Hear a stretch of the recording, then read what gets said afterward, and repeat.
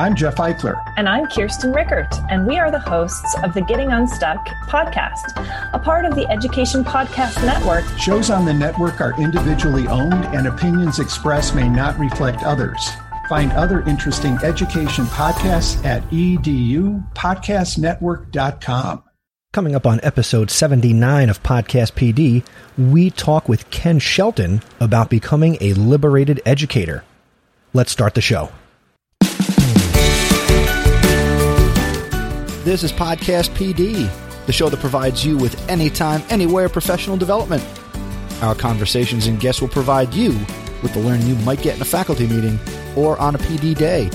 Except you're going to have more fun with AJ Bianco, Stacy Lindis, and me, Chris Nessie. Let's start the show.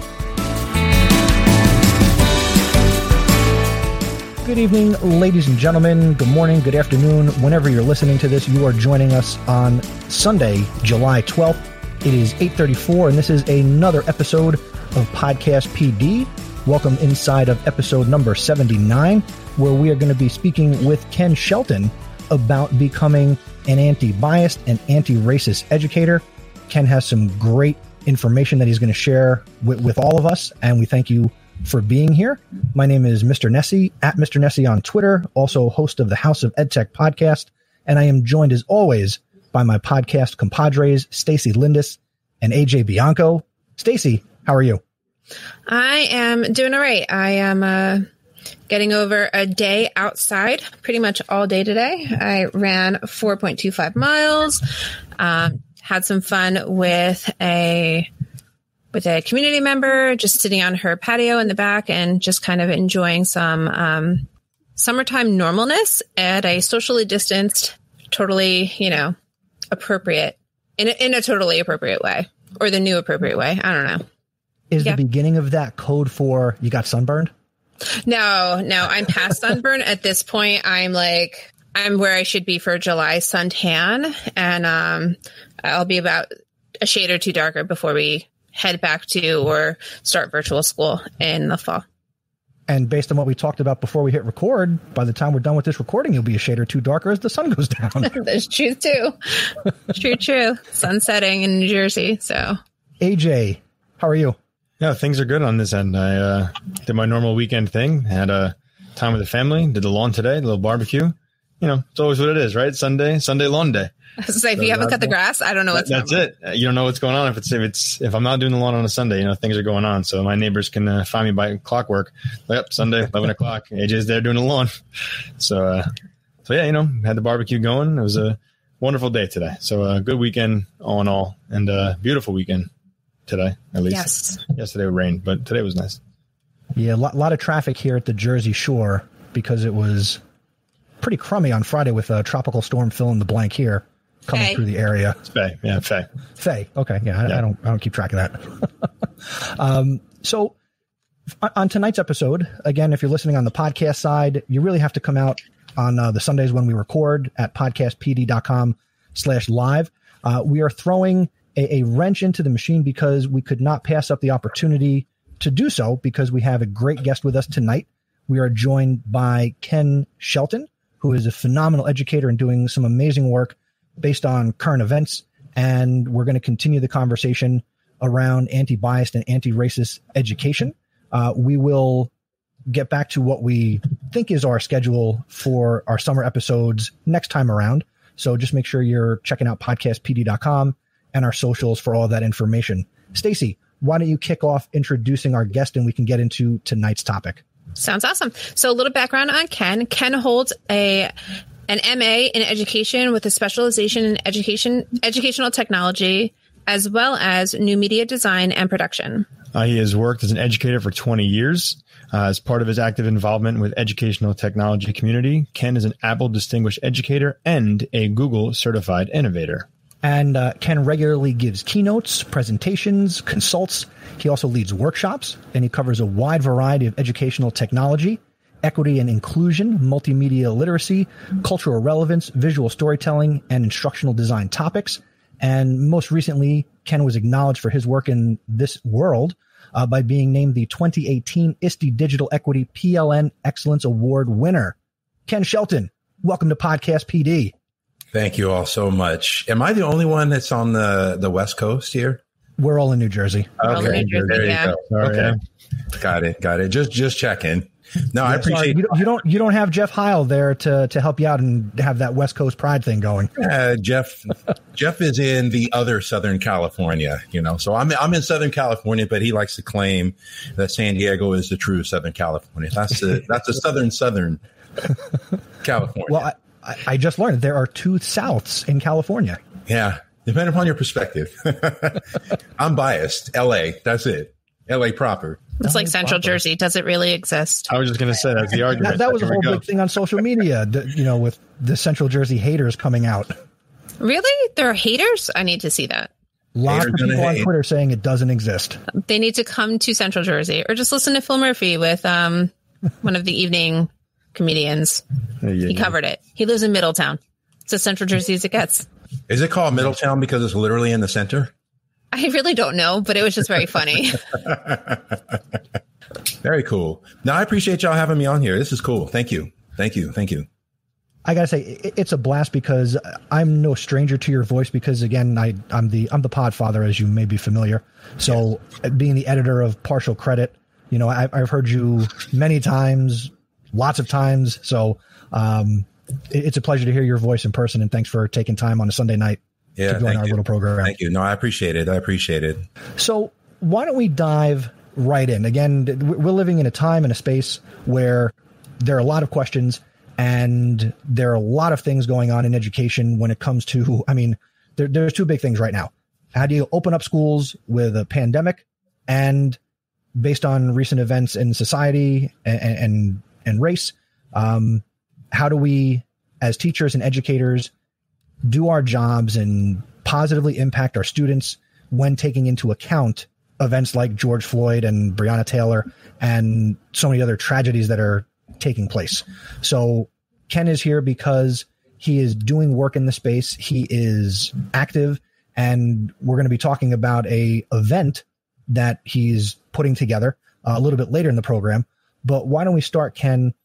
What does it mean to be an anti-biased and anti-racist educator? Oh, good question. So basically it means several things. One is recognizing that you as an individual, whether you want to or not, are participatory in a system that essentially is designed to maintain both a social hierarchy and the status quo. And as participants within the system, our biases in many cases dictate the policies that the individuals either perpetuate, enforce, or again, are participatory in. And in some cases, the policies can also be identified on the lines of a racial hierarchy, i.e. racism. And that's part of how my buddy Dr. Kendi defines it in his book and the opportunities I've had to chat with him, which unfortunately won't be anytime soon because he's so busy. But anything that can be identified as maintaining or upholding a racial hierarchy is racist, period. And so those 2 are not mutually exclusive, because if you think in terms of school, how many policies are a byproduct of a bias that is designed by design also upholds a racial hierarchy?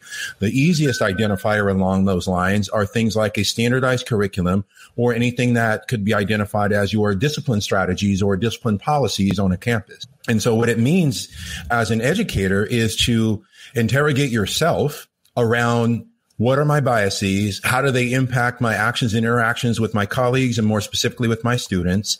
And then, in my participation within the system, how am I upholding a racial hierarchy, either, unwillingly or sadly, in some cases, willingly? And so for me, with us as educators, it's being able to recognize that, examining your own privilege and your own biases doesn't necessarily make you a bad person, but it doesn't exonerate the bad system that's in play. A follow-up. When you talk about making those assessments, I'm sure that there are the far majority of educators, whether you're a classroom teacher or an administrator, will all sit here and will think, I'm not biased, I'm not racist. Right. But there are those implicit biases, and you talk about these systems that are in place.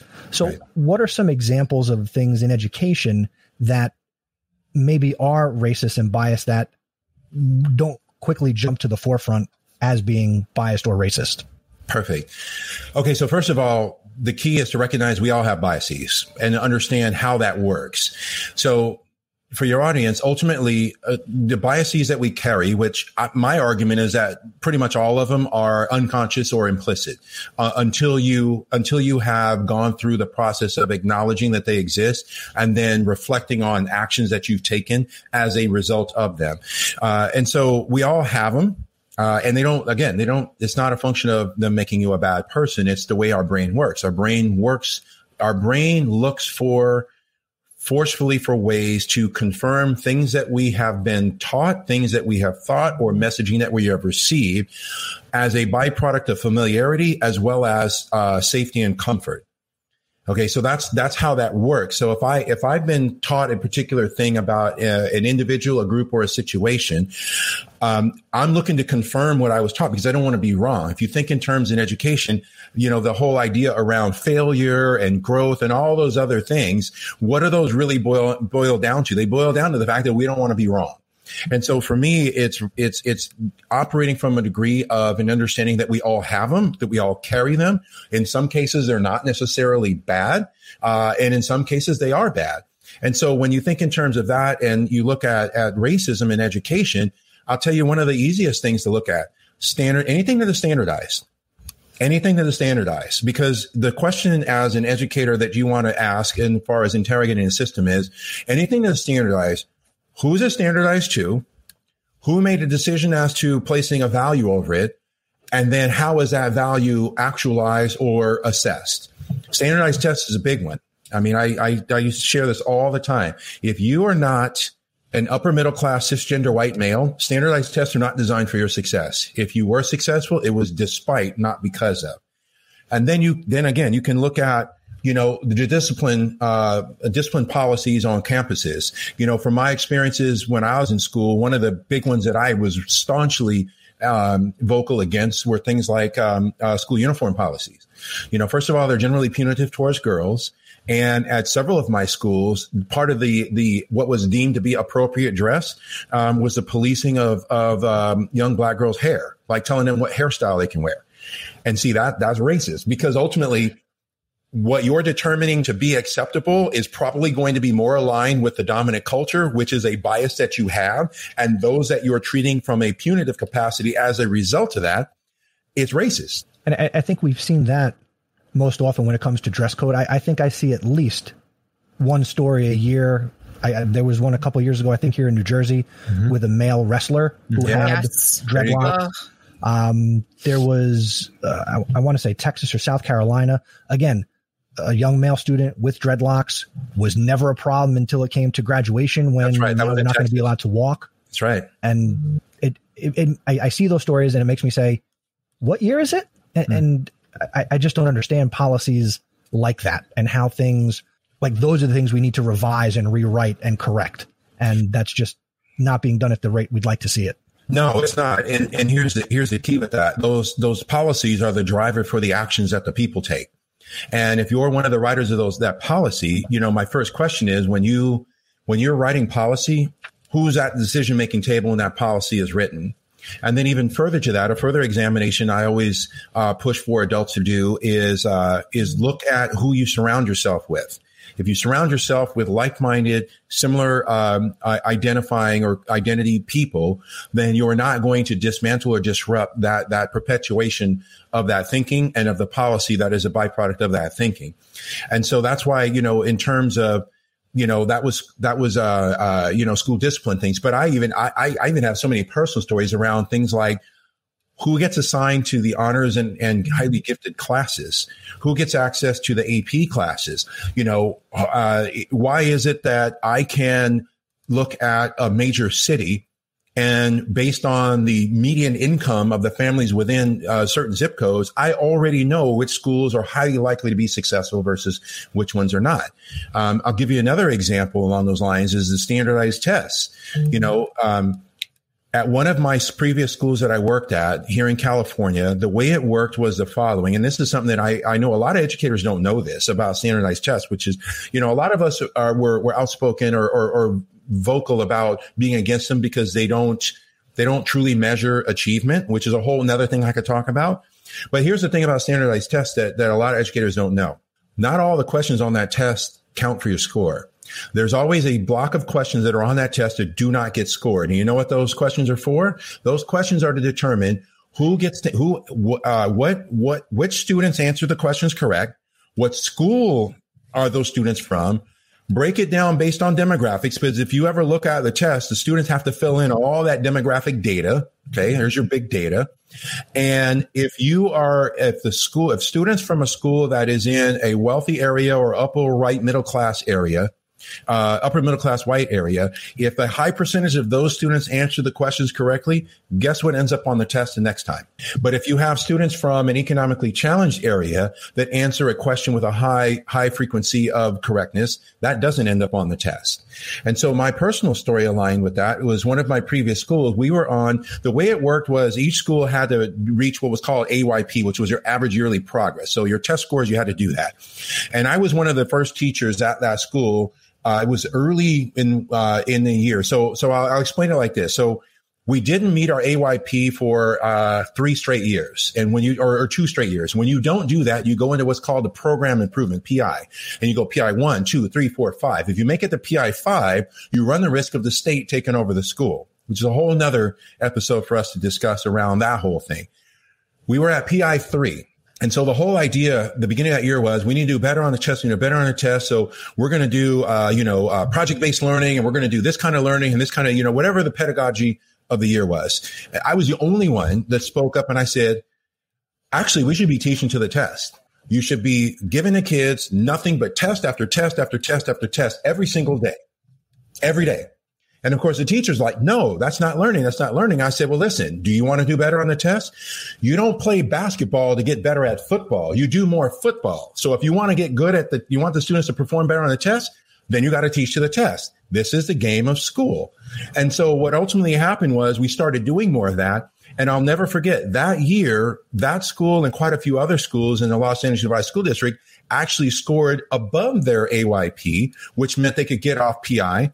Guess what happened the very next year?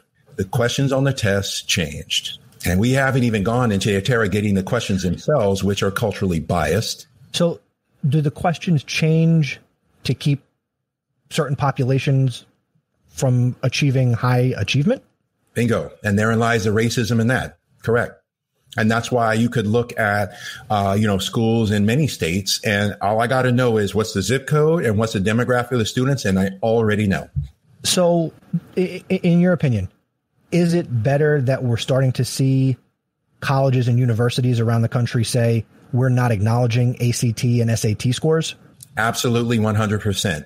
I remember taking the SAT in high school, and I was fortunate enough to play sports. So for me, it was just one of the steps I had to take, but it wasn't going to determine my future in college.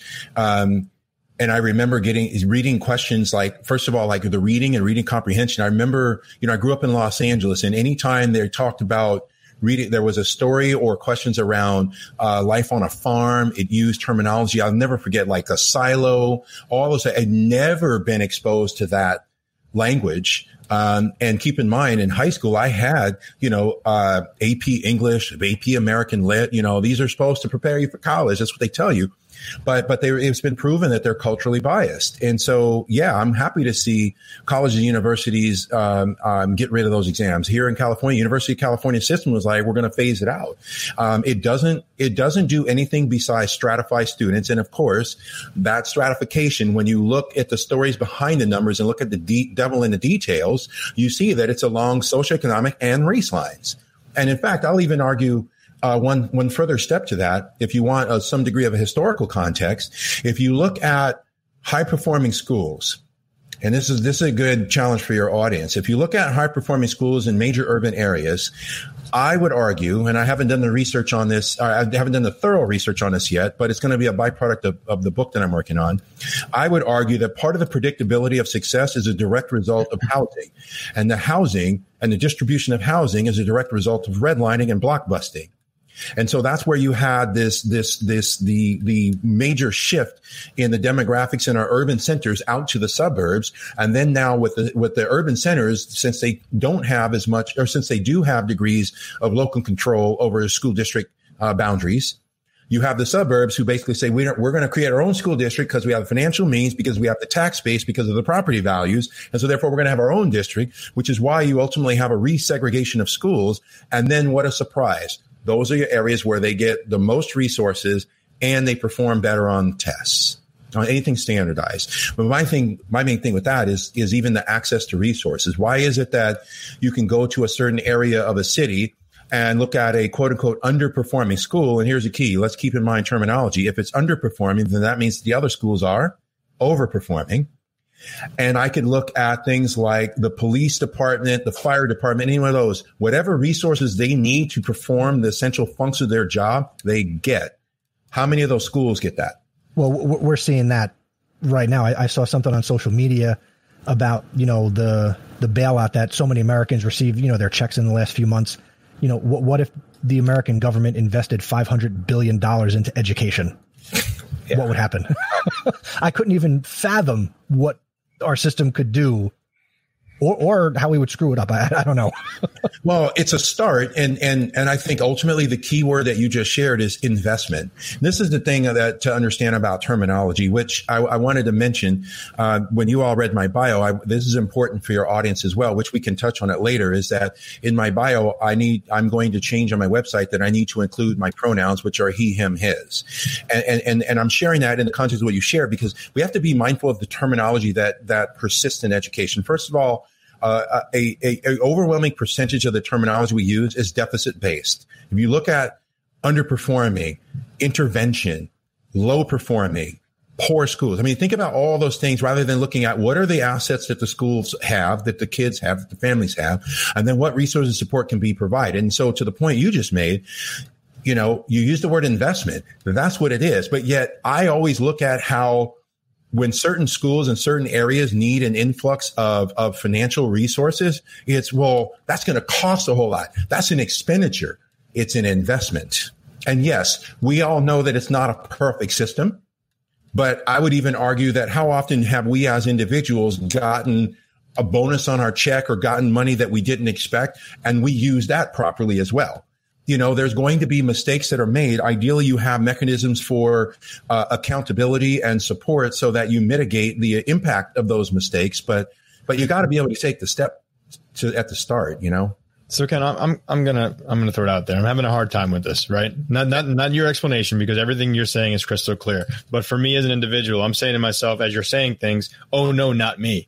Right. That's not me. I never do that. And then all of a sudden you're hitting me with, the tests and we put the kids in the testing situations. And, I was a big believer in project-based learning. And, was I doing a disservice to my students? Was I not hitting the mark for the students that needed the extra attention in a variety of ways?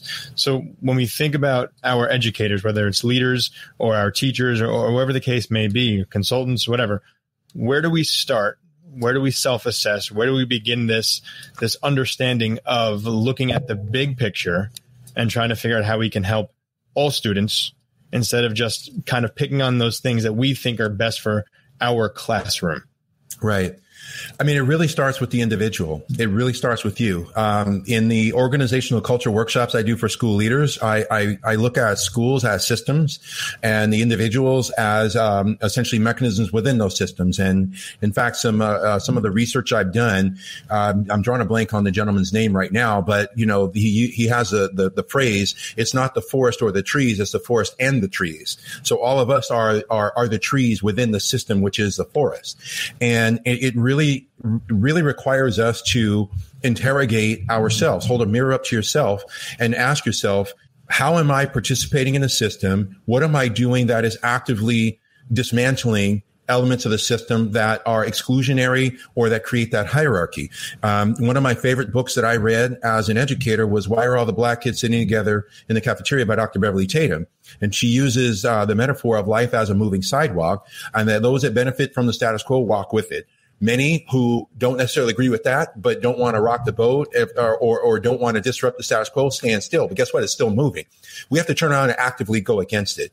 And then even in terms with Dr. Kendi, he shares around, that being an anti-racist is an ongoing, continuous process, because we can be anti-racist in one statement and racist in another statement, all within the context of the same conversation. And so what I add to that is this idea around the self-compassion and then the humility that should come with that. So one of the things that I like to share is this whole idea around privilege. All of us in some way, shape, or form benefit from some type of privilege. I'll give you an example of privileges that I benefit from. I'm male, I'm cisgender, I'm able-bodied, and for here in the United States, my first language is English. Those are privileges that I have. They don't make me a bad person. What they do is they make me a better informed person to say, okay, for example, when I was an educator and worked in the classroom, I taught, especially my last 10 years in the classroom, I on any given day, I could have a home language of more than 10 different languages spoken at home by my students. So you want to know one of the first things that I did that I didn't have the terminology then that I do now, that is culturally inclusive and culturally responsive.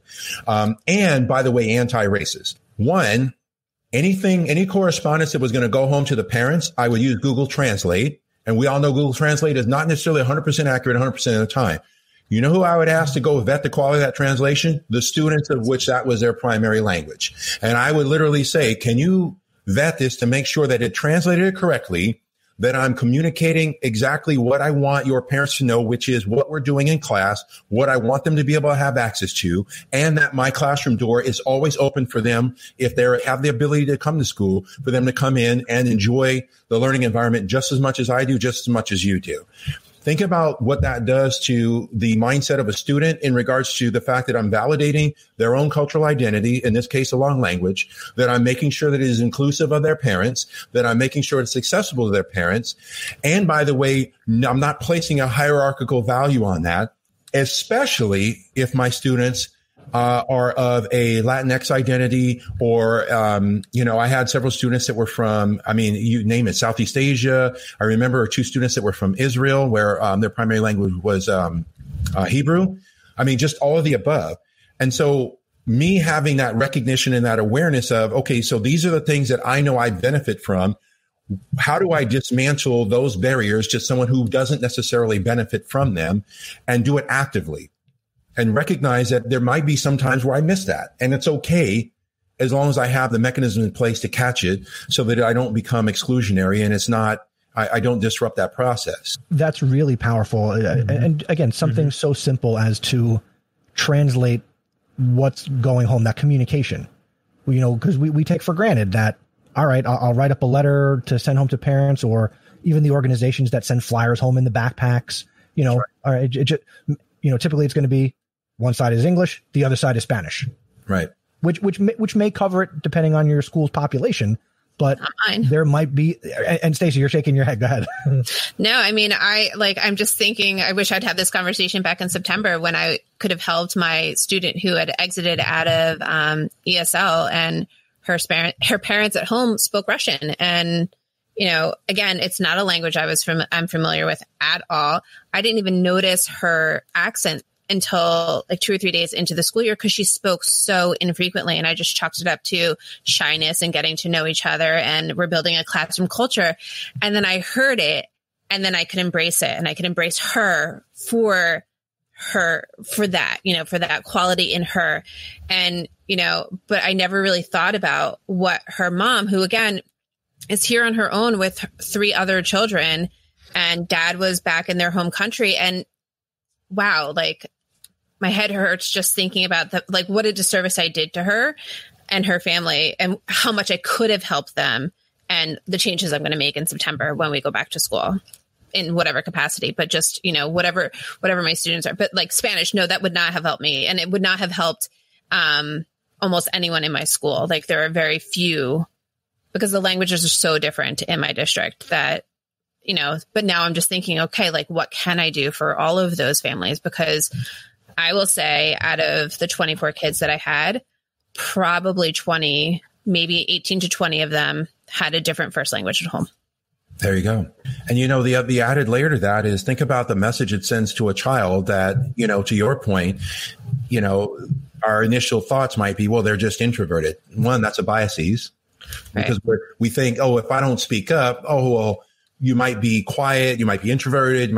Some cases, it's a function of, I don't know that this environment is safe or I feel welcomed in it, so I'm not going to I'm not going to contribute to it, which is why I really stress the whole idea around making cross-cultural connections so that it's an environment that we can all not only operate within, but contribute to. And one of the other things that I mentioned now, even especially with school leaders, is, how beneficial could it be if in the context of you sending, some correspondence home, that maybe you record a video and you record yourself reading or saying this correspondence, post it on YouTube, and then also for YouTube, for the sake of YouTube, make sure you have closed captioning turned on. And this is what I call inclusion by design, all these little things that we could do. But remember, to the point that AJ was, the question that AJ asked, you have to have that awareness first. And once you have that awareness, as long as you are purposeful in doing all these things, they then can become normalized. And then when they become normalized, you now have dismantled a cultural norm that is exclusionary, but you've also made it a natural byproduct of what you do, which is inclusive. And that ties in with the whole idea around being an anti-bias and anti-racist educator. I know that being anti-racist tends to be a touch point for a lot of adults. My response to that is, first of all, it's been medically or confirmed through research that kids develop a preference and awareness of skin tone, skin color, as early as the age of 4. And I always tell people, why don't you Google, and I'm drawing a blank on her name now, darn it, the doll test. She did the doll test, and where kids identified words associated with dolls, and they associated all the good words with the white doll and all the bad words with the black dolls and a preference. And so my whole thing as it pertains to that with school is, you have to be willing to engage in the conversations, acknowledge that there are areas that you don't know, go through and do the work for the areas that you don't know, recognize that there's still going to be areas that you don't know. And the more you normalize having these conversations with students, acknowledging their differences, not being colorblind, which I could explain, and being culturally inclusive, you, by way of that, as an individual, are already working against the system. And ideally, the more that we do that, the more that we can start to institute policy that backs those actions, that begins to dismantle the system in general. And the more you have those conversations with your students, interrogating the curriculum, interrogating the way the curriculum is taught, interrogating all those things, guess what happens when those students become adults? They're not reticent to have those conversations because those conversations become normalized when you were a child. So before we move on with anything else, you talked about color blindness. And I know that 10, 15 years ago, it was what we did, right? We tried to be colorblind. We tried to say, well, I don't see color. I treat everybody the same. And, I've done some reading this summer. And even before this summer, I know that it's not okay to be colorblind anymore, that if you're colorblind, then you don't see me and you don't see Chris, and you don't see AJ, and we don't see you, Ken, right? Because we all are different. And to say that we're colorblind is to strip someone of some type of identifying marker that they have for themselves. So do you want to talk about that a little bit more? Yeah, sure. So it's first of all, anyone who identifies with saying, I don't see color, what you're theoretically doing is two things. One, you're dehumanizing. And two, when you say you don't see color, what you're really saying is, I'm still aligned with the dominant culture, and that seems to be the norm, and that's my comfort place. And so therefore I want to stick to that. It's a very dismissive way. And in fact, if I really want to be strong with my language here, I look at it as a form of conversational terrorism that we associate with gaslighting. Because what it's a way of doing is saying, I don't see color, i.e., I don't see color, and I really don't want to talk about it. And I don't want you to prove me that I'm wrong, because my confirmation bias is telling me that I can say I don't see color, and that will lead us to that will be a conversational stopgap. We got to see color. Everyone sees color. I'm putting it out there. Everyone sees color, and it's not necessarily it doesn't have to be a bad thing. It has to be, I see you. You know, if you go into what I talk about around social and emotional health of ourselves and our students, we want to be seen, we want to be heard, we want to be loved. Part of being seen is you see color. The question is, when you see the color, how do you react to it? Do you react in a way that it creates a hierarchy, or do you react in a way that says, I acknowledge our color differences, which are a part of our identity, and here's where those differences are going to benefit and uplift all of us, because I want you to be your whole true self. Think about how many students, and honestly, I'll even say this, how many adults navigate spaces of which they have to carry the burden of not being their whole true self for fear of being excluded or being judged. And now here's my whole thing with which is the organizational culture work I do. How much do we lose out on because they don't feel that they can contribute to the environments in the first place? I can tell you all that when I was in the classroom, the fact that all of my students, once I built in the trust factor, which means that I was completely transparent and authentic with all of my students. And yes, we would have conversations about race. We would have conversations about our differences. And my whole thing was, our differences are going to make us all better, because ultimately, if you're your whole true self, a rising tide lifts all boats.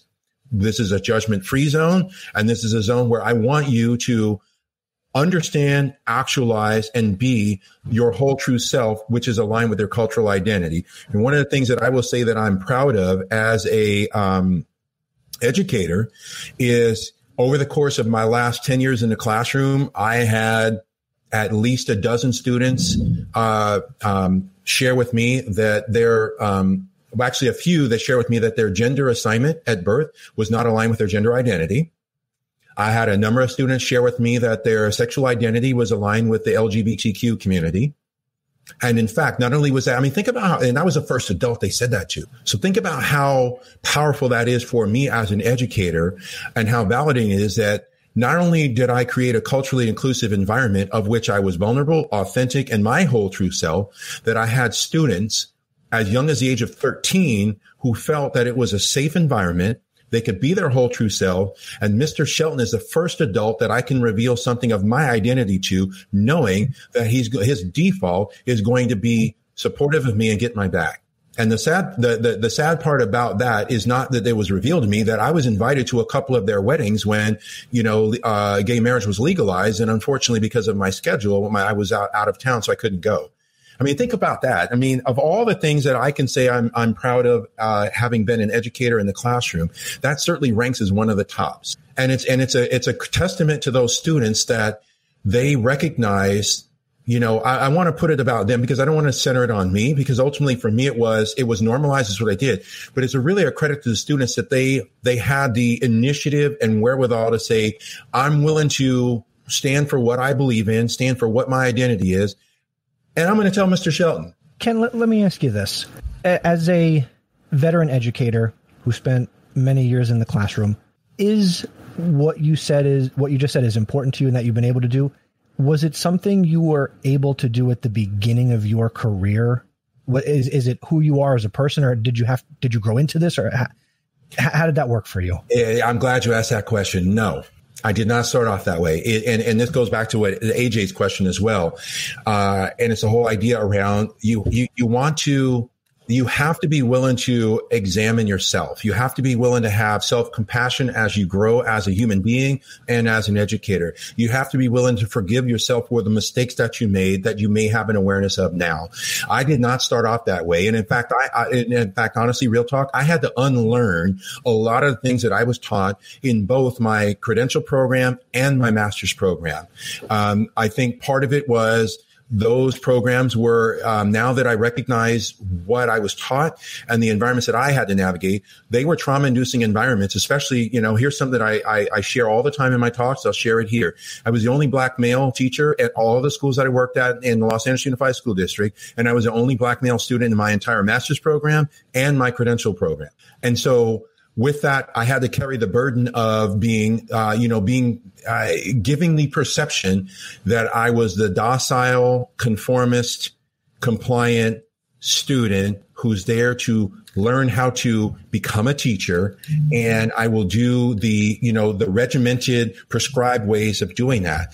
And, a funny story that I'll share here I include this in a new keynote, but it's relevant to you asking that question, is something as simple as this. So, and I love the story, and I'm still in touch with this student, 20 plus years later. He's still one of my favorite human beings, let alone one of my favorite students that I had. Is one of the things that I was taught, which unfortunately resonates with a lot of educators, was when it comes to classroom management, you need to have a clear set of rules. You need to be an authoritative figure in the classroom, and you cannot deviate from those rules. And you need to be clearly communicative to your students that these are the rules and this is the way we do it. And once you establish that order, you must be unapologetic in enforcing those rules. So you see, there's that rigidity. So one of the rules that I was taught was don't smile till Christmas. That's just what I was thinking. Yep. Hey, see, there you go. So here's the funny part to that story. I love sharing. I mean, I like I said, I include this story in a new keynote because again, I keep referring back to AJ's question. I put this in a newer keynote probably about a week and a half ago. So this tells you how recent this is, aligned with this. So that former student, I had him for 3 years. So by that point, I had established, a reputation on campus that Mr. Shelton is a cool teacher. Mr. Shelton is authentic, blah, blah, blah, blah, blah. And I will say I associate the students referring to me as cool, as in safe. He's got my back 100% of the time. We do cool stuff in his class. I like being there. And if we have the time, I could even share with you all stories of how racism actualized itself at my last school and how I was the safety net for a lot of my students, including students that did not have me, but they knew I had the reputation. So anyway, third year, you get to about the third week of school. And this was right around the time that the students were they were getting their textbooks. And so I'll never forget, it was probably about late that morning. So it was before lunch, but I remember exactly what happened. I even remember the day. It was probably like September 22nd. Anyway, so outside the classroom, I go to greet my students. And on a side note, for all the educators that are listening, it's now been proven, confirmed, peer-reviewed research. The value of greeting your students at the door by their correctly pronounced first name and their pronouns if necessary, which you should know, part of their identity, can increase the likelihood that the students will have an inclusive and enjoyable experience when they step foot into the learning environment. So I was greeting the students anyway, because it was part of my way of doing it. And no, it doesn't have to be the fancy handshakes and dancing and all the other performative things that we see on YouTube. I don't want to diminish the value of that, but if that's a natural part of who you are and what you do, great. I didn't do that. For me, it was just greeting them at the door. Anyway, so the kids are outside the door and they're all laughing because they all have their textbooks open. And so what textbook they have? They have the 8th grade science book open. Now, my career prior to becoming an educator, I spent a long time as an actor and a model. Early in my modeling days, I did a lot of stock photography because that's part of how you build your portfolio up. So the kids have their science book open to a page where Mr. Shelton is in the textbook. Yeah. But here's the thing as it ties into this. So I'm in the textbook. Kids are laughing. They're like, Mr. Shelton, that's you. That's you. I'm like, yeah, I remember I told you I was a model in a previous career. I know that was an early stock photography gig. Well, this student comes up to me and was like, Mr. Shelton, I see you in the textbook. He's like, but I got to ask you the question. And I'm just like, sure, I'm going to be real with you. You can ask the question. He's like, but in this picture, you're wearing a science lab coat. You're teaching science and the kids are laughing and you're smiling. And I go, yeah. And he's like, how come you don't smile in class like that? Oh, yeah. Wow. Yeah. And so let me tell you, and unfortunately, I'm sure this happens to a lot of educators. It was a major gut punch because I'm like, oh my God, how much damage am I causing by doing what I was taught, which I need to unlearn because that's not my true authentic self. I love the subject matter. I love working with the students. I enjoyed everything that we did in that class because it was a class that was not tested, didn't have standards, and literally I could do whatever I want. It was in a technology lab. And so what that student did was, one, again, going back to, I wasn't aware of the culture that I was creating. Yeah, I'm greeting them at the door, but then the minute you come in the door, the smile just turned off and automatically, for some reason, when we get to winter break, when we come back after winter break, now I can smile and be happy and happy-go-lucky. I think that even to this day, I stay in touch and I thank him. I'm like, That literally changed the course of the culture of the environments that I created by me being happy and smiling literally from day one and telling all the students, one, here's how I roll. Here's the culture that we have here. Here's how I feel about my biases. And of course, I mentioned the whole thing around how the curriculum has a racism is embedded in the curriculum. And we're going to do everything we can to authenticate you as an individual, validate your identity. And you're going to do things that are going to be against the things that will make you feel less than human or make you not see yourself within the curriculum. And of course, back then, I didn't have the full terminology understanding of things like that was being culturally relevant and culture responsive. That was also disrupting many of the readings that they were exposed to. And it was also validating all of my students to provide them with the experience that I love to share, which is the mirrors, the windows, and the sliding glass doors. Which, by the way, for your audience, if you've never heard that before, that is a concept of a learning experience that is developed by Dr. Rudine Sims Bishop, who is a professor emerita at The Ohio State University. We have to cite our sources. Can you tell us more about what that means for those people who don't know? Yes. So ultimately, the whole idea around that Dr. Rudine Sims Bishop developed was that in the context of reading and student experiences, they need to be able to see themselves in the curriculum, the mirrors. And if they see themselves representing an authentic voice, it helps validate them and their own identity. And I will add that, for example, with, if you teach, especially if you teach Black students, their exposure to the curriculum should not be limited to the enslavement of their ancestors. Okay, there's a whole lot more to the story than just that. Okay, a whole lot more. But ultimately, you want to be able to see yourself in the curriculum, represented in an authentic voice. And then the windows are, you want to be able to have a window into the cultural identity of those that are not aligned with yours from an authentic voice.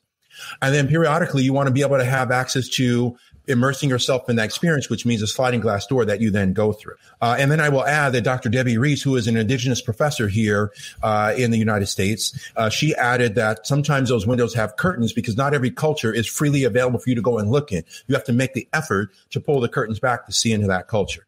And ultimately, I think for our students, that provides an opportunity for you to engage in cross-cultural connections, which goes back to what I shared before. Rising tide lifts all boats. If we have culturally inclusive learning environments that are anti-bias and anti-racist, i.e. there's nothing that we do that is exclusionary, whether it's on a byproduct of our biases, a byproduct of policy, or a byproduct of maintaining a racial hierarchy, think about how many of our students can actualize their full potential. Perfect. Thank you.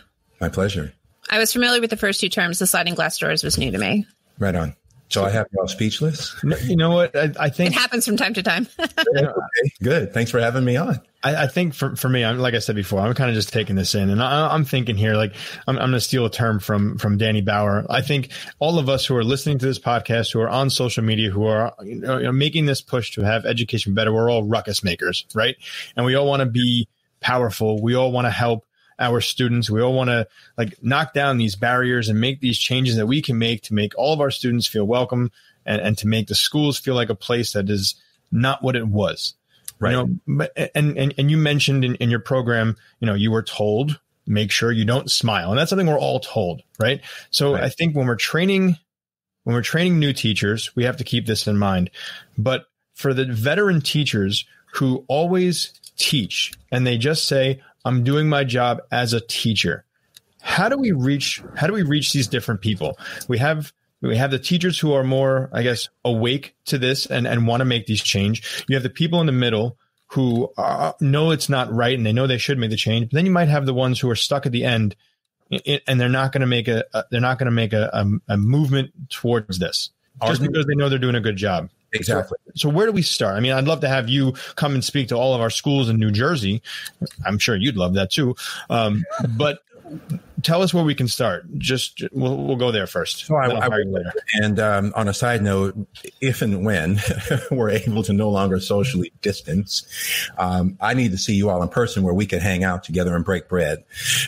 Okay. So but to your question. So what you just broke down are the dynamics of any type of major shift. You always have your early adopters, then you have your second degree of followers, then you have the large volume that are kind of what I call the status quo upholders, but they're willing to shift if the winds change. And then you have your ardent resistors. My main thing with all that is the following. If you think you've been doing it right, what you need to recognize is that you are normalized and normalizing a status quo system that by design is exclusionary. If you look at the curriculum, you look at the, the literary canon, that's one of my big ones is you look at the literary canon, look at the books, just do an assessment and inventory of who are the authors, what are their representations. Okay, there's your start. Okay.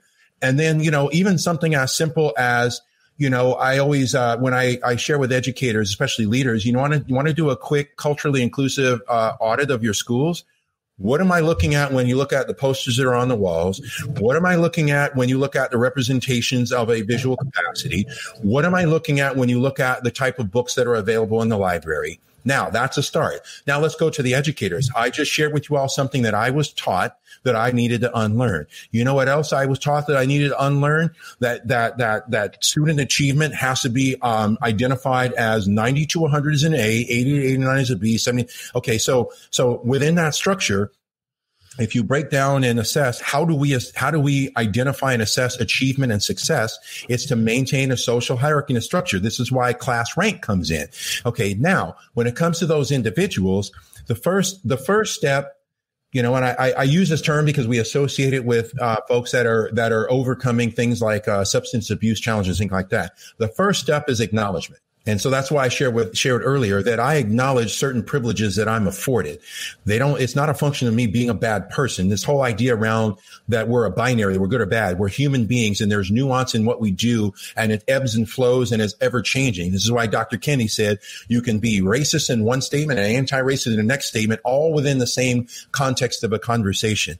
So for me with leaders, it really boils down to this. And this is what I identify as courageous leadership. A recognition that the systems that we have by design are to create a social hierarchy, and that social hierarchy is along race, then socioeconomic status, and then gender line. And if you have educators in your buildings or in your district that are ardently against it, the very first question I encourage leaders to ask is the following. This is how you can build an awareness. How many of you chose to go into education because you wanted to cause harm to kids? Nobody's hand is up. That's a good thing. Yes, right. And of course, we all know, for the most part, hopefully, that's not why people chose to go into education. And then I follow up that question with, if you knew that something you were doing had a high probability of causing harm to kids, would you want to know and want to make that change? Like, would you want the support to make that change? And then now, once you establish that consensus, now we have a stepping stone to grow from. And now, and this is what I do with the work I do with districts. Now, when you find yourself developing, to AJ, your point, when you find yourself trying to deviate to that whole thing around, I don't feel comfortable, I don't want to do this, I'm not that person. Let's go back to that question that you answered, I didn't choose to go into education because I wanted to damage kids and cause harm to kids. And yeah, if there's something I'm doing, I would want to know. Perfect. So when you decide you want to disconnect or you want to be in denial, what you're essentially doing is saying, my personal feelings and my personal needs are more important to me than the social and emotional health of the kids that I am responsible for supporting and teaching. And honestly, if you're placing that value above the kids, then my response at this point, you need to turn in your papers. Education is not the career for you. It's not, because you are damaging kids. And I see the results of those. I for one, am the result of that. I made it despite, not because of. Fortunately for me, I had a strong support system at home, especially my father, may he rest in peace, who demanded excellence, who, I come from a family of educators. So, it wasn't, I didn't have to have the whole college going culture indoctrinated to me by my school, because it was already embedded in my family history. I'm not the first in my family to go to college. I'm not the second generation, not the third. I'm at minimum the fourth. But there are a lot of kids that they would be the first. And you know what? They deserve to have access to those opportunities in the first place. And that's why, on a side note, I love working with superintendents, where I will ask the question, literally in a room of superintendents, how many of you are the first in your family to go to college? And a bunch of hands go up. And I'm like, well, guess what? You made it despite, not because of, and you're in a unique position to dismantle the barriers that you had to overcome for the students that are under your care now. And that's how you begin that cycle. And again, many of those structures are a byproduct of a racist policy. Ken, so powerful, and I don't know if it's irony because I'm not an English teacher, but it seems ironic that what you just described, how it relates to racism, anti-bias education, what we need to look at would also apply to what's currently going on with pandemic and the idea of opening schools. And are we doing that because we care about students and students need to learn, or are there other underlying factors of why we need to put students in schools in the late summer and in the fall? So again, what you're saying can be applied to two different things. It can, which is why I'm a staunch advocate for digital equity. Another thing for all your listeners and for all of us, if it makes its way out of committee, it makes its way onto the House or Senate floor. If there's a bill, we all need to call our elected officials. The internet should be a utility. There's no reason for it not to be now. I mean, I've done work with economically challenged urban school districts and economically challenged rural school districts. You know what they have in common? They don't have easy and uninhibited access to broadband internet, and they should. And you've seen that now with the whole remote learning. But here's the thing. It's always existed. That's why you shared in my bio. I won that award. But I've been a staunch advocate, and I'm not the only one, but I've been a staunch advocate for, one, the internet should be a utility. And then two, looking at which, I know we're getting close to time here, is looking at how technology is used. So to AJ's point, you want to know how racism actualizes itself when it comes to educational technology? Why is it that I can go to a school that predominantly serves a historically marginalized student population, and the overwhelming way is in which technology is used is drill and kill and task-oriented things, but I can go to a wealthy white suburban school and they're using, and here's the key, they're using technology in innovative and creative ways. Why does that exist? Why is it that, if you look at, from a really another level, why is it that I can do certain searches with Google, especially Google Images, and the results that I look at, I can see are a byproduct of the biases of the code. And what people don't understand is that search is based on an algorithm. The algorithm is based on a code. That code is written by a human being. That human being has highly unlikely not gone through anti-bias and anti-racist professional growth. So you see, that's where it shows up in so many different ways. It shows up in your access. It shows up in when you have access, how it's used. It shows up in not only how it's used, but what you use, which platforms you use. I see all these, these regimented platforms that people use or the school districts use for intervention this and remedial that. And remember the terminology, that's deficit terminology. And when you start to interrogate those, you look at the way the computer-based instruction is taught, the types of questions that are on there, and no, it wasn't fair to expect teachers or school districts to be able to do a complete 180 when we had to go to remote learning. As you all shared in my bio, part of my master's program, I had a full year of synchronous and asynchronous teaching and learning, computer-based instruction, and instructional design, a full year. So to think that teachers and school districts could do a 180 in a day, a week, a month, 3 months, forget about it. The default should be, how are we meeting the needs of our students first and foremost before we get into actual learning? It goes back to the old adage of imperfect systems designed by imperfect beings. Yep. And that's where we're at. And that's why it's an evolutionary process, a continuous process. But again, the first step is the acknowledgement. Now, Ken, speaking of the process, something that's coming up here in July, you are one of the minds behind an event coming up called The Liberated Educator. Yes. Which can be found at theliberatededucator.com. Can you talk a little bit about what this event is? When is it? Who is it for? So it is first of all, the event is a byproduct of the collaboration with three of my wonderful colleagues and friends. And I could actually, three of my friends who happen to also be colleagues. So, Jeffrey Heil, Dee Lanier, and Monica Martinez. And ultimately it was me looking at what workshops are being offered right now, what seminars are being offered right now, what PD support is being offered right now, and how can I augment in collaboration with them, how can we actually augment what's being offered, but do it in a way that is slightly different and is aligned with a lot of what we talked about in this podcast. So it's a 4-part workshop series, and that's why it's titled Becoming an Anti-Bias and Anti-Racist Educator. So in those 4 distinctly different, but kind of synced up or overlapping workshops. It starts off with building a foundational understanding of terminology, sense of self, anti-bias, and now how can we develop personalized mechanisms to be able to continually check our biases? So that's what I'm doing. Jeff is doing one that augments that around undergoing a deeper analysis of our own personal identities and looking at things like, what is my identity? How is it aligned within the dynamic of the dominant and the subordinate culture? How do you define the dominant culture? Why is it that if you're part of the subordinate, it's easy to define the dominant, but if you're part of the dominant, it's not easy to define that? And then now placing a hierarchy on what is most important to me around that, and how does that play a role in what I covered with Ken, which leads into the webinar workshop with Dee, which is once I have a better understanding of the terminology, myself, my own biases, my own identity, how does that actualize itself when I operate within the system of education? So Dee has a whole problem-based learning, design thinking protocols that he developed called Solve in Time, which will take attendees through those protocols using the Equity Expansion Pack as well as the Anti-Racist Expansion Pack.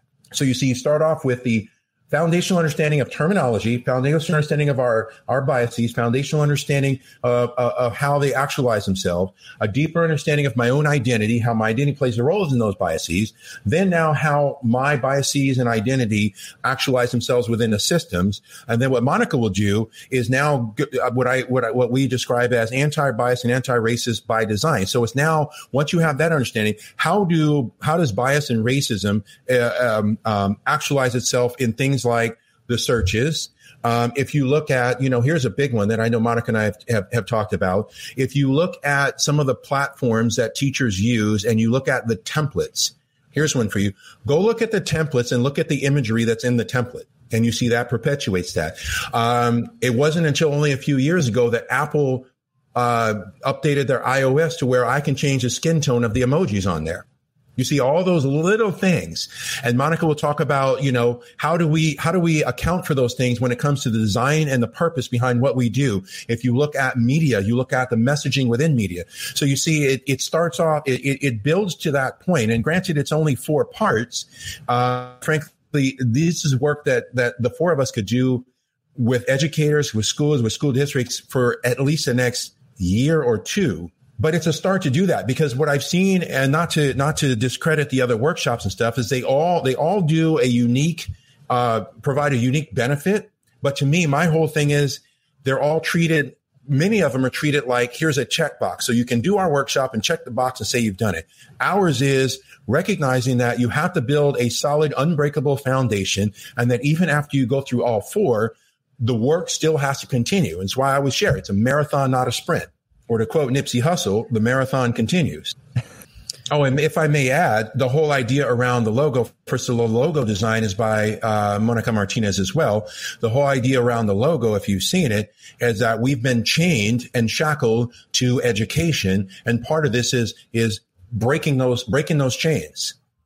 I share with you all and your audience an example of how I, willingly broke the chains that I was shackled to, of the way you start off as a teacher early in my career. Once you have that awareness and you want to start dismantling, you have to, metaphorically break those chains. And once you're broken, you are now freed. You're liberated. Now you can be the educator that you want to be. You can be the educator that our students need and deserve. I mean, the logo is really, really beautiful. And like you said, it's all about the systems that perpetuate the racism and the biases, and the liberation from that is definitely evident in your logo. And just looking at the event information, it's definitely something that educators should check out and take part in. And Monica has been participating in the chat. Oh, she had on the broadcast. Yeah. So she's been hanging out with us.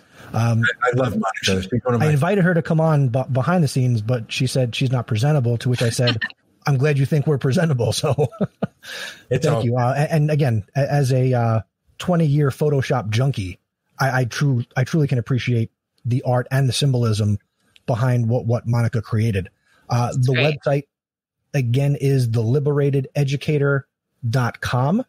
And you can purchase tickets for this to participate through Eventbrite.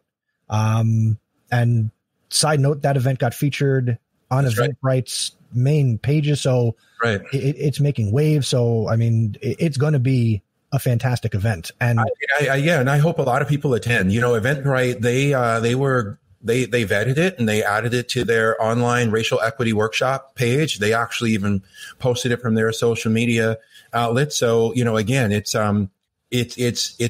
different. I don't want to say we're better than others. I think we are better than some, but the whole thing is that it's different. And my hope is that, you know, while we do have tickets for single registrations, I actually hope that school leaders and teams at schools will join as a team so that they can undergo the growth that we will provide in that as a team.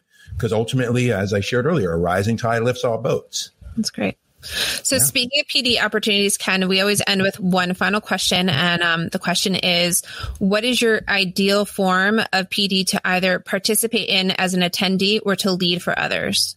Oh, that's easy. I will answer both of those questions with the following. The workshops that I do with school leaders around organizational culture are always highly interactive, highly engaging. And when I say engaging, it's not Ken just stands up and talks for the whole day. And I actively participate with the leadership teams. It basically mirrors the way I taught in class. So, Chris, I used to teach. So in the technology lab, I taught film and video production, graphic design, and then we did a lot of other things. But those were the foundational things that we did because I can incorporate across all content areas within those. And I used to always tell my students, any project that we do in class, you should know that I'm doing it with you. And there were lots. In fact, the student that I shared that story about with the textbook, that student, here's a funny thing. I'll add this because I know we're at the end of time. That student helped me. Hold on, Ken, it's a podcast. We got all the time in the world. Oh, okay. I can be long-winded.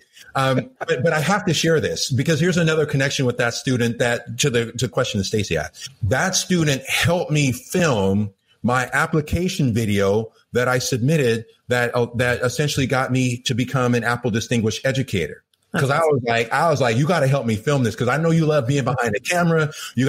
And so here's the interesting connection with that. He has his own film and production company here in Los Angeles. Wow. Yeah, it's just amazing, isn't it? So to answer Stacey's question, the best PD to be a part of, the best PD to participate in is what I do. It's actively involved, engaged, and, you know, an active brain retains and is immersed more in a learning experience. And if I stand and lecture, eventually that brain becomes inactive. I mean, I've seen the data that MIT did a whole thing where it showed brainwave activity, and it was funny where I have this in one of my keynotes where it spikes way up when you're actively immersed, engaged in a learning experience, and it drops way down when you are not. And guess what? Where it drops way down, the lines were the exact same as sleeping. Oh, yeah. We've all been in that PD session. Exactly. So that's my favorite PD to take part in. And that's ultimately why, you know, even if you tie it in with the event later this month, that's why, if you'll notice in the description, it says it's highly interactive and engaging, because ultimately that's the best way to learn. That's how we all learn. Well, Ken, if you can find time outside of what you're doing with this type of professional development, if you could develop some PD workshops for presenters to create engaging and stimulating presentations, yeah, I know I'd appreciate that. Yeah, I hear you. I mean, I do my best to model it, and hopefully that resonates with enough, but I hear you. I think people listening to this episode will have all spikes on their brainwaves because you dropped knowledge bombs for the last hour, and we can't be any more appreciative than I know we are. Very cool. For people who want to continue the conversation with you and connect with you and learn with you and from you, how can they do that? What are the best ways? I have my website, kennethshelton.net. I use social media quite heavily. I'm on Twitter at K_Shelton and Instagram at @KShelton. I toggle between the both. I don't choose one over the other. I love each platform for what it does, but ultimately you can get to me on both of those from my website, kennethshelton.net. And we have the Liberated Educator website that, you know, we're with my friends, we're looking at augmenting not just what we're offering, but supporting other educators who would like to do webinars or workshops that are aligned with becoming a liberated educator as well. So, but as far as me personally, it's kennethshelton.net. And I would actually, just on a side note, just not a shameless plug, but an encouraging plug, for anyone who loves the designs that Monica has done, especially that one. I would encourage them to reach out to Monica to do their designs. And another thing that I'm a staunch advocate for is reaching out to those of us that are representational of a historically marginalized identity, is not just reaching out and asking for time for free, but saying, you know what, if I have a budget to do something, then I'm going to work with this educator to do it. Because that's another thing that I've encouraged a lot of educators to do is, you know, stop asking for time and expertise for free, you know, support educators, you know, if you can, stuff like that. So value for value. Absolutely. Yeah. And Monica, if you're still watching, please drop a way that we can connect with you, or can please let us know what links we could add to the show notes so people can connect with Monica as well. Yeah, I'll send you a link to Solve in Time as well, which is, like I said, that's D. Lanier's brainchild. Excellent. Now, Ken, do you listen to podcasts? All the time. Awesome. So would you like to stick around and maybe recommend something you've learned from recently? Yeah, I can. Sure. All right. So before we get into our recommendations for this episode, make sure you go to podcastpd.com/79 to get the links to everything that we're going to put in there, all the ways to connect with Ken and all the resources. And before we get to our recommendations, did you know that, again, if you're getting value from this podcast, you can become a Podcast PD executive producer. You can support this podcast on a monthly or a yearly basis, and you can support Podcast PD by donating either $5 a month, or you can do that for $50 a year. As a thank you for your support, every executive producer will receive a Podcast PD executive producer sticker, and yearly supporters will get a mug and a Podcast PD t-shirt. If that's something that you'd like to do, go over to podcastpd.com/executive producer for more information. And thank you to Adam Kelly, who is an executive producer. All right. So podcast listening, podcast sharing time. AJ, what do you got for us? All right. So real quick, I'm going to throw out a new podcast that I was shared with, I guess, and I don't know how to say it. So I was reached out by Adam DeWitt, who listened to my podcast, Reflect Ed, and said, hey, thank you. Because of you, I'm starting my own podcast, something in the works, and now I'm just going to do it. So he's doing it with Jeff Prickett, and it's called the Principal Leadership Lab, and it's a brand new podcast. They're 2 episodes in. They have a big release tomorrow. So I think really this is a good podcast, especially if you're looking at that leadership lens. They're really going into a lot of ideas with leadership, with being a principal. And I think, honestly, you'll get a nice chunk of information from them. They're 2 funny guys, and they're really passionate about what they're talking about when it comes to leadership. So check out the Principal Leadership Lab with Adam and Jeff. Nice. My recommendation is coming a bit out of left field, as it just came to me today talking to the lovely Mrs. Nessie, who, for all intents and purposes, she's the one driving the carriage. So this podcast is called French Kiss Life. Now, the name of this podcast doesn't pass one of my tests of, if I ask you what the name, if I tell you the name, can you tell me what it's about? This podcast is not about what you think it'd be about. The French Kiss Life. It reminds me when I was 15. Anyway, so here's the description. The French Kiss Life is a podcast, a lifestyle brand, and a global community with a mission to inspire you to live artfully and well. Each week, master life coach Tonya Lee offers practical advice, inspiring stories, and transformational experiences to elevate everyday lives of women. Check At French you out. Kiss. What did you say, Stacey? Check you out. We always hear about the art of manliness, and now it's finally like something different for women. I like it. Here's I guess it's the equivalent. At French Kiss Life, we know the best way to improve our life is to celebrate and enjoy the life we have right now. Are you ready to create a life that will inspire your 90-year-old self to raise her flute and toast, quote, well done, darling. So you can find that, you can tune in weekly to join the conversation and to discover this podcast and subscribe and check it out.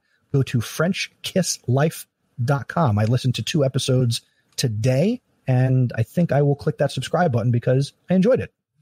That's awesome. Look at you. I like it. I like it a lot. All right. So I am listening to, I listened to episode 2 of Reflect Ed. So AJ, I'm glad you gave yourself a plug. I liked your homework, which was to get uncomfortable, make yourself uncomfortable, and participate in the hard things. And I'm probably not doing that homework justice, but it really prepared me for the discussion that we had tonight and the work that all of us as educators have to do going forward as we enter our new school years and we examine our biases and our racist selves and what we bring intrinsically, unconsciously to the table when we're looking at and working with all of our students. So, you know, I've started to have some of these conversations with people that I trust. And I think for me, the real discomfort is going to be in having these conversations with my students who I may or may not know well, depending on how school starts, will really gauge the type of community I can build, especially a community with everybody as opposed to a one-on-one. I can certainly build those relationships, but what that will look like. And then the other thing that I've been listening to, because you guys know I listen to a lot of books, my sister and I both just finished listening to So You Want to Talk About Race by Ijeoma Oluo. I'm so bad with that last name. And that book was fantastic. It is a nonfiction book that was written in 2018. And in it, the author examines our biases and racism. Each chapter starts with each chapter title is a question about race in contemporary America.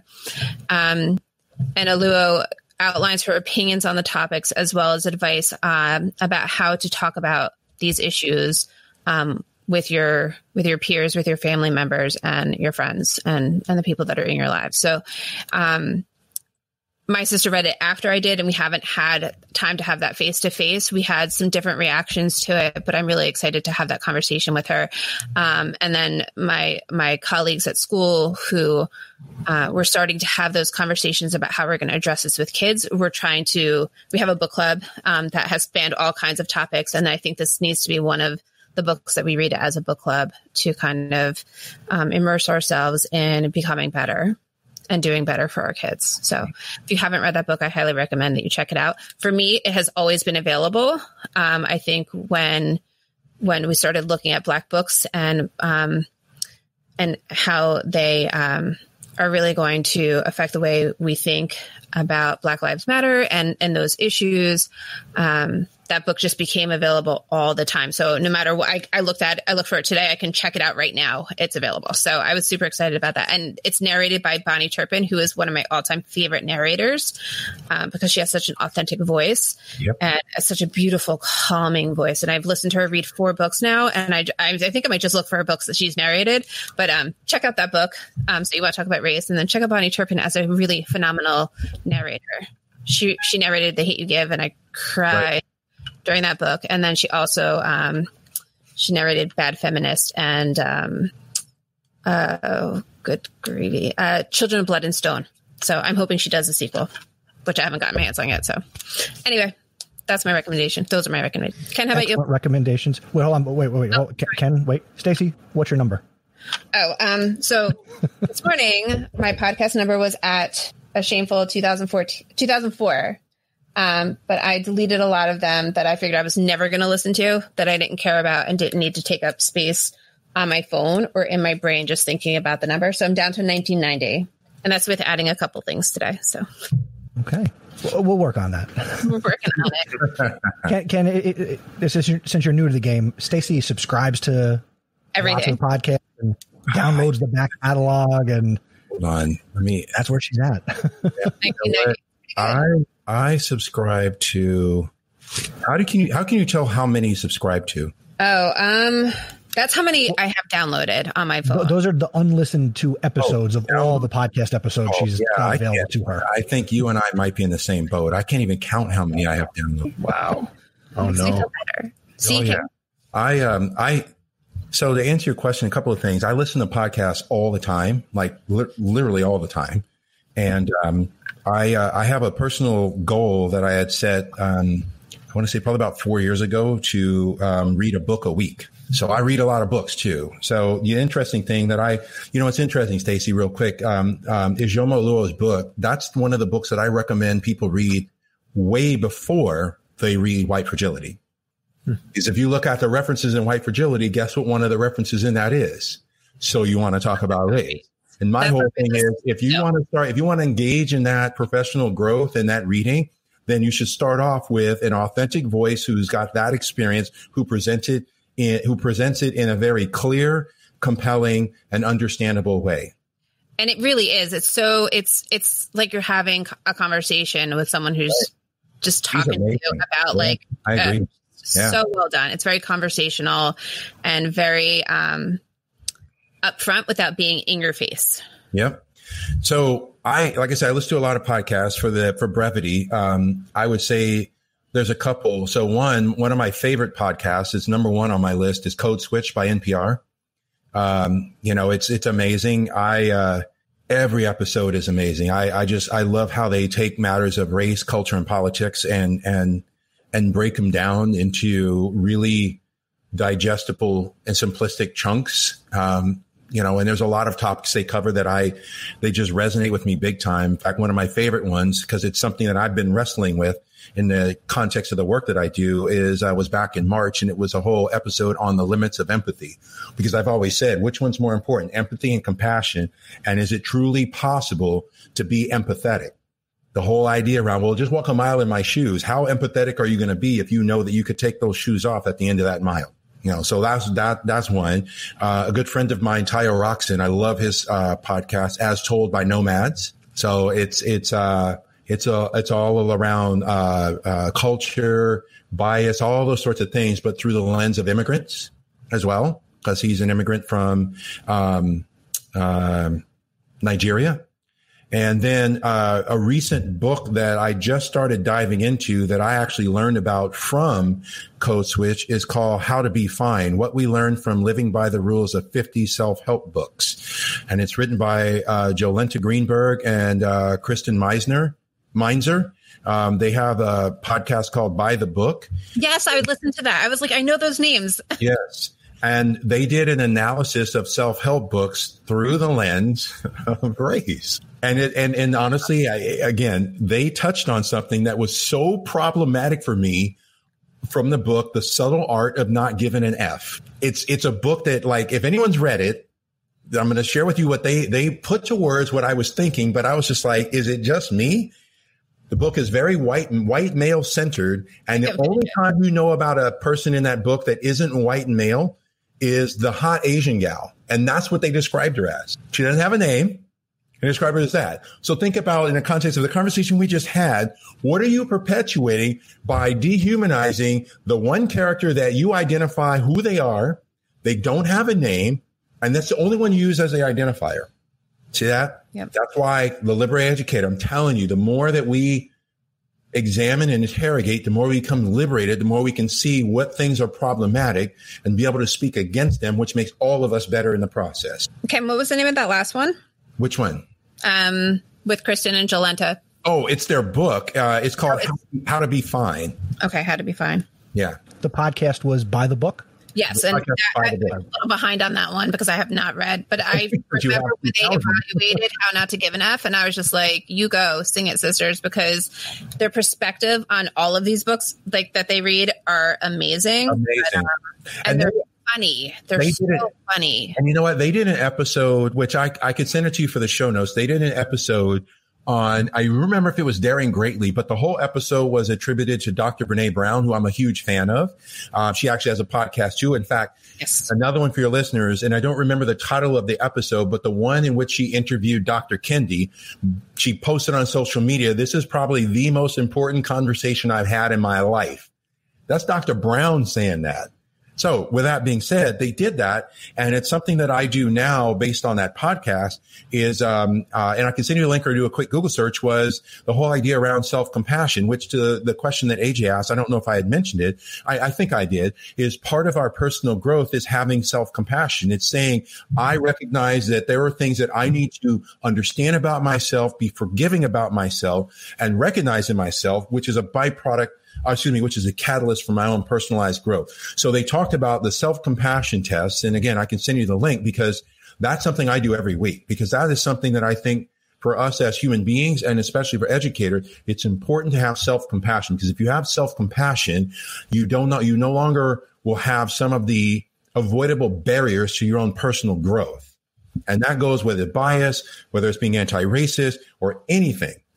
And they did an episode on that. And they admittedly talked about how they filled out they did the quiz and they didn't like the results, but because of the results, it said, okay, here are some things that I need to do to be more compassionate about myself, to be more forgiving of myself, which ultimately opened up the gates for me to actualize more personalized growth.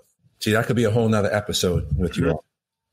I've already written down a whole list of other episodes that we can have with you. This is how I roll. So, Ken, since you don't have your own podcast, you want to be the fourth host on this one? If you all will have me back as a host, count me in. Actually, Dee Lanier and I are working on launching a podcast. So that's what I was waiting for. You'll know about it when we officially get it set up and running. But I will tell you that the name of the event gives you a hint as to the name of the podcast. Well played. Actually, that's a whole other podcast. Nice. That's music to my ears. Awesome. Ken, thank you so much for your time today. We super appreciate it.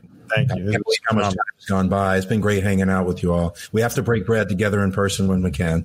Definitely. I'm in. Absolutely. I like to eat. There we go. I like having good conversations with good company as well. Same. Nice. All right. So before we head out and Stacy does the magic, real quick, this past week was the first week of our summer Podcast PD Voxer group for 2020. And so we're 1 week in. It's never too late to get aboard. If you want to join the Voxer group and basically do the podcast version of a book club, go to podcastpd.com/summerpd. And that's all lowercase letters. You get right into our Voxer group. And as we're recording this on July 12th, we're going to come out with another episode recommendation and have some great conversation starting tomorrow on July 13th. And join us over on Voxer for continued conversation and camaraderie around podcasts and podcast listening. Stacy, wave the magic wand. All right. Well, we thank you for joining us, Ken, truly. And I do look forward to speaking with you again about all of the great things that you're doing and just your perspective in education and how we can become better educators. But it is time to say goodbye. So say goodbye, AJ. Goodbye, AJ. Goodbye, Christopher. Goodbye, Christopher. Goodbye, Ken. Goodbye, Stacy. Goodbye, Podcast PD.